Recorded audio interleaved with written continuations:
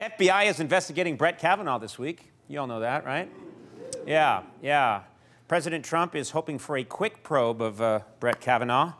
And in response, Stormy Daniels said if there's one thing Trump's good for, it's a quick probe. It was kind of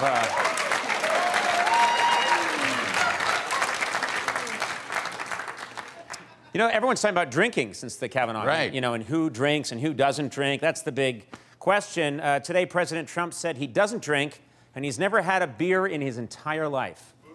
Yeah. Trump said, I prefer being the guy who causes other people to drink. That's my goal in life.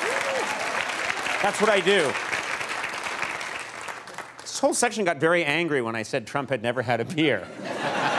After everything else, that's what they're mad about. Right.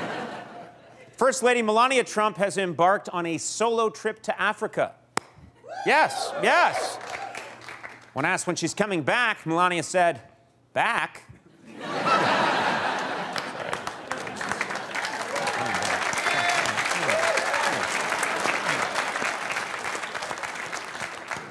I like those claps. Thank you. Los Angeles has prosecuted its first case ever of DUI for someone riding on an electric bird scooter.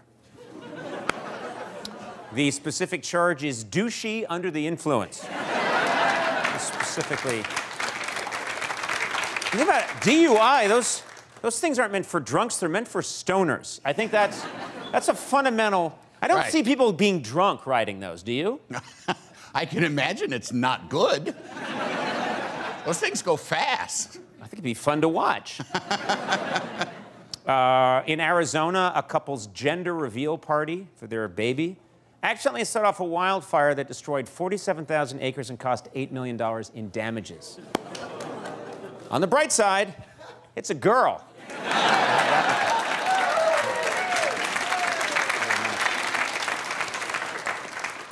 Reported today that in 1990, the U.S. was 6th in the world in education. Now we're 27th. Yeah, when they heard this, Americans asked, "Is that worser?" It's sad. Canada, Mexico, and U.S. The U.S. I like to call it.